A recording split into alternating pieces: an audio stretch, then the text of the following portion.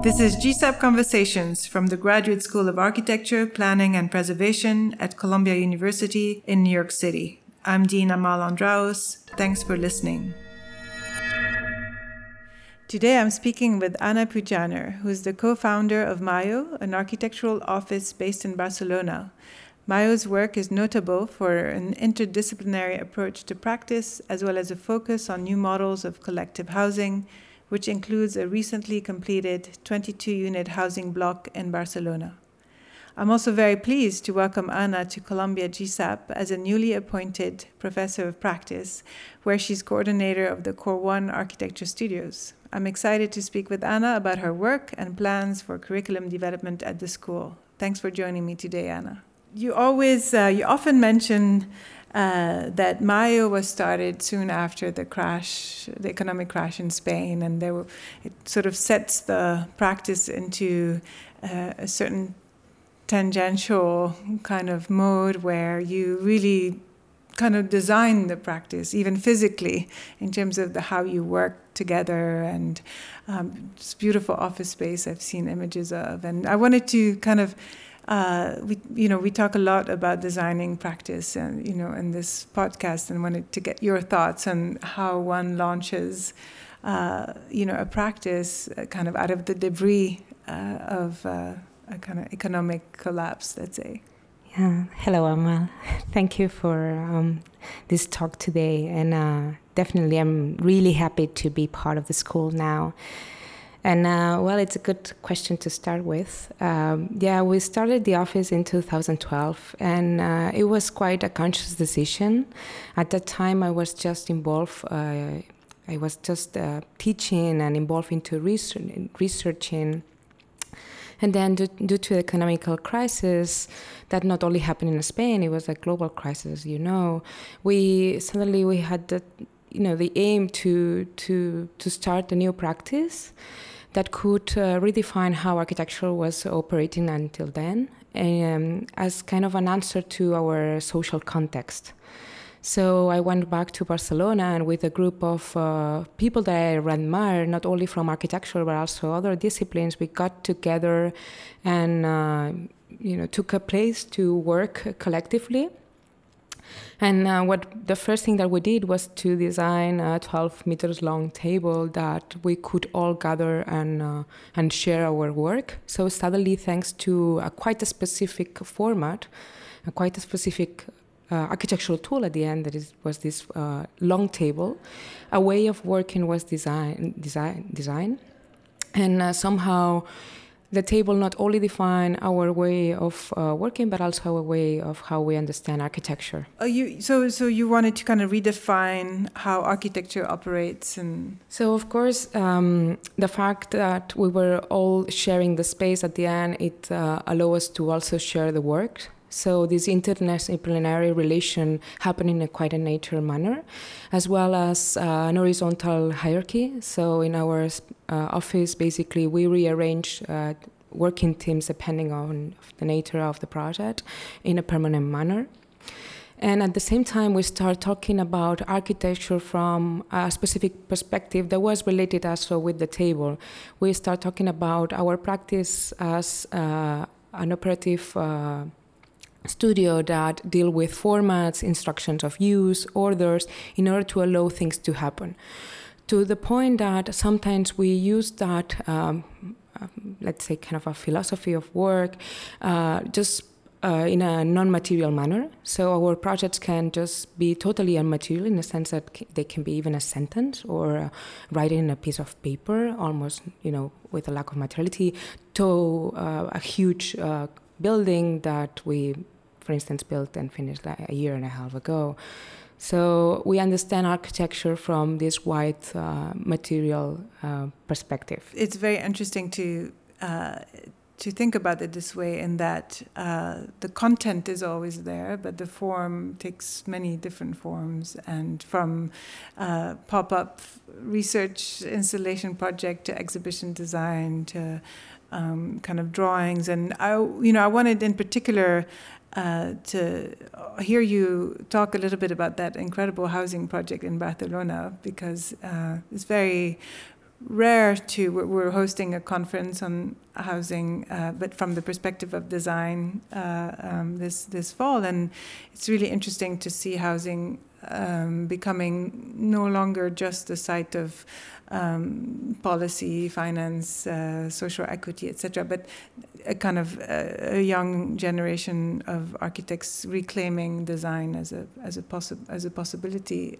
through housing, and certainly you did that through that project. Yes, definitely. Our approach towards architecture is also embedded with research. So we are research-based. We're a research-based practice, and that happens because I was coming from the academic world, but also because when we started the office, we won the competition to run the magazine Quaderns of.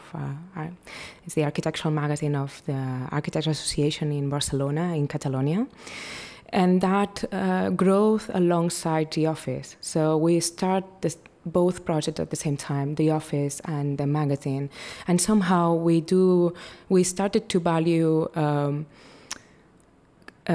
more, the theoretical part of architecture as a tool to build. So that's why most of our projects are quite conceptual, because we do value what the aim of the project, the concept of the project, the theory that it's embedded with the project. And in the case of the housing, since the beginning, we tried to establish a link between the research that I was personally doing about kitchenless houses here in New York in the 19th century, a research that I started here at GSAP years ago, to how to link that knowledge with a contemporary situation. So how to bring an historical perspective to nowadays, and how to bring a theoretical approach to a practical approach. So from that research, we start valuing the idea of building houses that could have a diffuse limit, so that could grow and decrease its size through time. That was a characteristic that happened in this kitchenless typology here in New York at the verge of the century, and we thought it was a powerful tool to answer contemporary needs. So we start designing a type of house that could, through addition and subtraction of rooms, could expand through time. And that's why, among other ways of explaining the project, the 22 housing project that you mentioned before, we also call it 110 rooms, because it has nowadays 110 rooms that can be arranged and rearranged through time and set different types of typologies.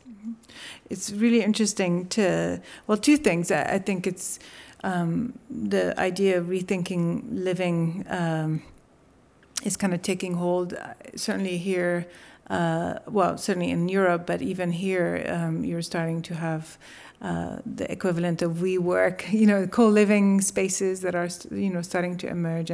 But rarely does it have such immediate kind of conceptual architectural sort of consequences. And it's very interesting to hear about your research on the kitchenless house, and wanted to hear more about the kitchenless city, which is the title of your upcoming book, for which the research you did here as a visiting scholar many years ago. So tell us a little bit about the book. So yes, the kitchenless story. It's a nice story, because everything started with my admiration towards Deleuze's New York chapter dedicated to Waldorf Astoria. And at that time, I was deeply fascinated by that building, the fact that it hosts different apartments on the towers that are served thanks to this hotel service so those towers are on the hotel, and the hotel serves the kitchenless apartment above. And I thought that was a fascinating typology. So I came here at GSAP to research about that building specifically. But when I start pulling the rope, I realized that it was not the only case, that I could find hundreds of buildings that operate in the same manner. And I discovered that, meanwhile, Rem Koolhaas explained it as an extraordinary example, it is extraordinary in the sense that it's luxurious and definitely it's unique in itself, but definitely the typology per se, the kitchenless house with collective services, it was quite common at that time. So thanks to the amazing advice that I received from the professors here, Jorge Otero Pailos, Andrew Dolher, Enrique Walgamor, and others, they were of deep help at that time. I could push the research further. And I left the Waldorf Astoria apart a little bit aside, and I focused on this rich field that I could find here in Manhattan at that time. So that's how the kitchenless story happened. And for me, it's also a tool to provoke at the same time a conversation that can go beyond the New York case. And it's about the kitchen itself. And with the research, I also wanted to turn visible an actual reality that has been built through the 20th century around the kitchen. So the values that nowadays we have towards the kitchen, they were not there in the 19th century. And the kitchen definitely has been used as a political tool during the 20th century and became the center of our so-called homes when it was not like that at that time. So to live without a kitchen is definitely a provocation to start a conversation about how the idea of comfort can be redefined in a permanent manner, and how architecture also can be a tool to rearrange that, and sometimes it can be as well a political tool. Political in the sense of the gender and labor relations that it set up. Exactly. And so now, through kind of undoing that relationship, we can recast a new set of relationship through architecture. Exactly. Also through the idea of kitchenless living and shared kitchens, and putting on the table the discussion in relation with home labor and domestic labor. That unfortunately lost its value during it gained other values, but definitely lost its economic value during the 20th century. And I put that on the table in order to understand that architecture can also have an impact on domestic labor, and it's able to redefine it as well as redefine gender roles. Mm-hmm. So it's interesting, kind of bringing you back. Right, you're coming back through that project, coming back also to New York now with a new lens, and I recognize a little bit of Delirious New York in the Core 1 sort of syllabus, the idea of this kind of cross-section, across Broadway, and you mentioned that you took a tour with the students and the faculty yesterday on 2 double-decker buses and had presentations, and so it's nice to have someone who's looking at the city still not so much from outside. I mean, we're all New Yorkers, but from this kind of intellectual or historical or disciplinary outside of kind of rediscovering the city as an object of study, of interest. And so what has changed? What is the same? Or what are you trying to extract from New York again, let's say, in terms of what the students are going to look for in this first semester? As I always quote Kubler, because I'm a great fan, and he came out with this idea of history as something that can be in permanent change, and it always depends on our contemporary perspective. So definitely New York always changes because it's through our eyes that we are looking at it, and that's why I thought it was really powerful to start an architectural master's program looking at the close context and looking at the city from the architectural perspective. So, of course, we start from New York. That's an obvious reference, but it's been already 40 years since the book was published, right? So we cannot deny that our perspective has shifted and changed. I'm probably sure that Rem Koolhaas would agree with that.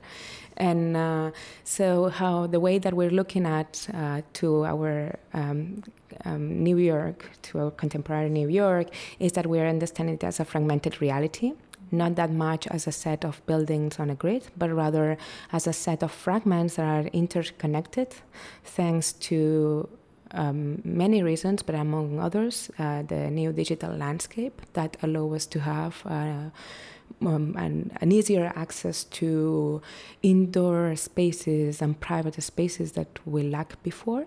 So how the public space is being redefined through that, it's one of the key questions that I'm asking to the students. So it's a research-based project.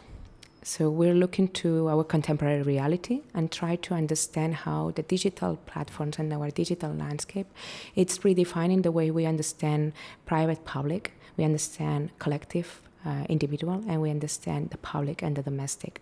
What's interesting is also, of course, our tools have evolved, and so I think the students are invited to use digital tools and drawing techniques and videos and new ways of making models, etc., to make those fragments and those relationships visible. There's a real, right, you're setting up a whole agenda for kind of representation or to reclaim, let's say, that project. It's definitely the most important is the point of view of the student, his or her critical position towards something more than the information itself.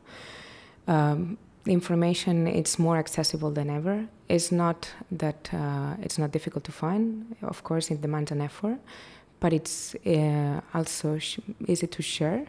So I ask the students to share as much as they can, because what value is not the information per se, but rather how they do understand it and build on it. Thank you, Anna. It's really a pleasure to have you, and I'm excited to see what bubbles up. Thank you. Thank you, Amal. This podcast was produced by Columbia GSAPP. You can find more information about the school on our website at arc.columbia.edu.